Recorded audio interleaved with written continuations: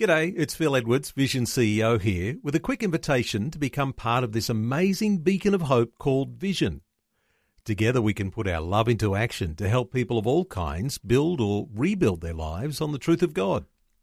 Please consider the part you can play during our upcoming Visionathon appeal, remembering that it's your support that makes Vision possible, including this podcast.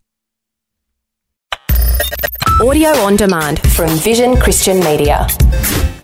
Foundations. But then there is this fourth level of creation, and it is humanity. We can grow, we can reproduce, we can move as we wish, we can also use language as well as rational thought. Foundations. Understanding the Jewish foundations of our Christian faith. With Robbo Robinson and Mandy Warby. In order for us to understand what the Bible says, it needs to be translated from the original Hebrew into the language that we speak. Now, translations, of course, have their limitations, and we can't understand Scripture without translation, but it's not always perfect. But what if there's a word in the Hebrew that even Hebrew can't translate? We're going to learn today about an untranslatable word that is huge in its meaning. Yeah, and it almost sounds like an oxymoron. If you can't translate it, how are you supposed to understand it? And if you can't understand it, how do you know it's got huge meaning? Well, have you ever wondered where we get the word alphabet? Do you know where the word alphabet comes from? Well, I know is that Greek, Alpha and Omega? Alpha and Omega is Greek. Yep. But do you know anything about the Hebrew alphabet at all? Is it Aleph? Is that Aleph? Yes. Okay, Aleph is the very first letter of the alphabet, the Hebrew alphabet. Bet is the second letter of the alphabet. So when you put Aleph and Bet together, you get alphabet. So even the word alphabet comes from Hebrew origins. But so the first letter of the Hebrew alphabet is, as we said, Aleph. The last letter of the Hebrew alphabet is Tav, Aleph and Tav. When we would talk about our learning the alphabet, we go, we're learning our ABCs. If you're Jewish and you're learning your Hebrew alphabet, you go, learning the Aleph to the Tav, or the Aleph Tav. So that's the whole thing encompassed. Well, it's quite a complex language, the Hebrew language, and most alphabets are. They've all got their uniqueness and they can be quite complex. The Hebrew alphabet, like some others, like Greek, each letter has a numerical value, and it also has a great deal of symbolic significance, because if you go right back to the very beginning of the Hebrew alphabet, it was all cuneiform and symbology. So they over the centuries or ancient times, thousands of years, they have morphed from these symbols to the letters that are in the alphabet today. So there's a huge amount of significance in them, to the point where you could literally do, a month's worth of study on each particular letter of the alphabet. Wow. And it also represents an awful lot of the nature and character of God himself. So with that in mind, when you put together, for example, the letters Aleph and Tav, it makes a little word, and that word is et. Now, in Hebrew, it basically is meaning Aleph and the Tav.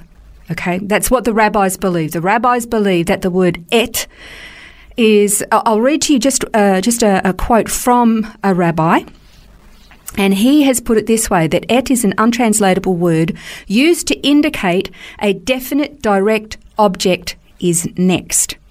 So there needs to be an et before the heavens and the earth. And we're talking about Genesis 1:1. So there's got to be an et before heavens and et before earth. And we go, well, actually, I've got a Bible.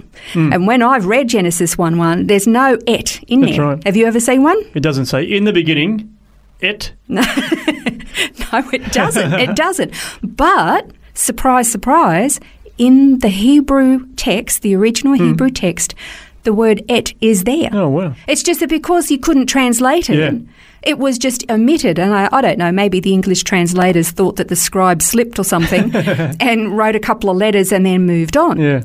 But if it's referring to an alphabet, what does that actually mean? Okay, because the word et is not translatable into our language at all. I mean, you wouldn't put in there, in the beginning, the ABCs to try to signify an alphabet. Right, yeah. We wouldn't do that. Okay, so the et is designating this language, all right?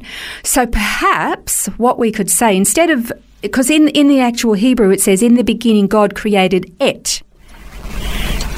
Okay, so he's creating language. He's creating language before he actually creates the heavens and the earth. How was he actually going to create the heavens and the earth? So that's, I guess, a prerequisite, isn't it? To be able to speak, you need to be able to have a language to speak. Precisely. So to creating this language, in the beginning God created et, the language, the heavens, and et, the earth. So it was the language that then spoke and created the heavens and the earth and everything else in creation. So that's kind of fascinating. And it does sound a little bit bizarre, but we're going to sort of try to unpack this a little bit. Okay, God created the capacity for words and for language, and then he spoke them, and all creation came into being via his words. Okay, so which are formed with letters, obviously, and each aspect of creation was called into being with the words from God himself. We talk about language being like this DNA of language. It kind of runs through creation. Everything God did, he did with this spoken word. We talk about the power of the spoken word all the time. But God not only gave us his word in the scriptures, he also gave us his word in the flesh. And we know that was Jesus Christ. Yeah. Okay, Hebrews 1:13, and it says, "The Son is the radiance of God's glory and the exact representation of his being, sustaining all things by his powerful word." Okay, and so if Christ is the word made manifest, okay, well, we're going to sort of, there's an awful lot in this. We're going to have to go into another program, I think. So just keep that at the forefront of your mind, that Jesus Christ is the word made manifest. But we're talking about an alphabet and a language here. So how does this kind of marry up? In Jewish thought, there are 4 levels of creation in the Genesis account. You've got inanimate matter, which is kind of like rocks and minerals and water and that kind of stuff. Then you've got vegetative matter, and this is stuff that can grow and reproduce, fruit trees, wheat, barley, all that kind of stuff. Then you've got animal life.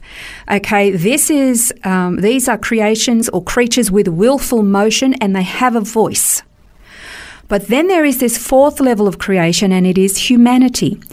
We can grow, we can reproduce, we can move as we wish, we can also use language as well as rational thought. That's something that the rest of creation doesn't have. Okay, and why is that? It's because we've been created in the image and the likeness of God.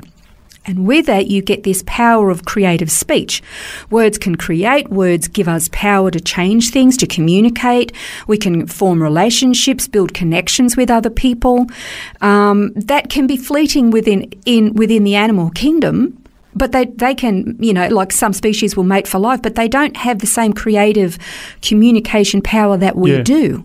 Not only that, but we can use our words and our creativity to present new ideas and intellect and influence people. The animal kingdom doesn't have that. So interestingly enough, the Hebrew word for inanimate matter means mute or silence. Oh, right. So that's, and it so there's no language coming from a rock? No, not at all. No, but when it means mute, it means if something's mute, you almost think it might have the capacity to speak, but actually is made silent. Well, how can that be? But you kind of then sort of think, well, what about the time when Jesus was coming into the city and the Pharisees come out and they say, "Stop your disciples from singing that psalm," because they knew it was messianic. And he said, well, if they don't say anything, then the very stones are going to cry out. Yeah. Well, hang on a second. Stones don't have a voice. Yeah. But it's kind of like this inanimate object is mute. It's kind of curious. And there's another really amazing passage too in Isaiah 44:23. But I just quickly read Psalm 92:12, and it says, "Let the fields be jubilant and everything in them. Let all the trees of the forest sing for joy." Now, we know that all creation is groaning for redemption, and who knows whether plants and rocks will also burst into praise one glorious day. I mean, wow. That's Psalm 92:12. So we know that plants don't suddenly sprout lips and start speaking. But this is talking about a communication that they don't have, but it's there, but it's restrained in them. Not so with us. So the A and the Z, it's kind of like a short catch-all expression, as in the whole kit and caboodle, from the A to the Z, from the Aleph to the Tav. Yeah. So it's kind of saying in the beginning, God created the whole kit and caboodle, and there's the heavens and there's the earth, and then he created the animals and the vegetation. I mean, it's just amazing. But it's so much more than that. Yeah. It's so much more. Well, I guess the other one is the Alpha and the Omega. That's the Greek version. Yes. But of course we know from Scripture where Jesus is referred to the Alpha and the Omega. So next time on Foundations, we're going to continue this thought, exploring this untranslatable word, but I guess look at how Jesus Christ actually comes in to the picture as well. That's next time on Foundations. This has been Foundations, a look at the Jewish foundations of our Christian faith. For study notes, resources and more, see vision.org.au/foundations. Thanks for taking time to listen to this audio on demand from Vision Christian Media. To find out more about us, go to vision.org.au.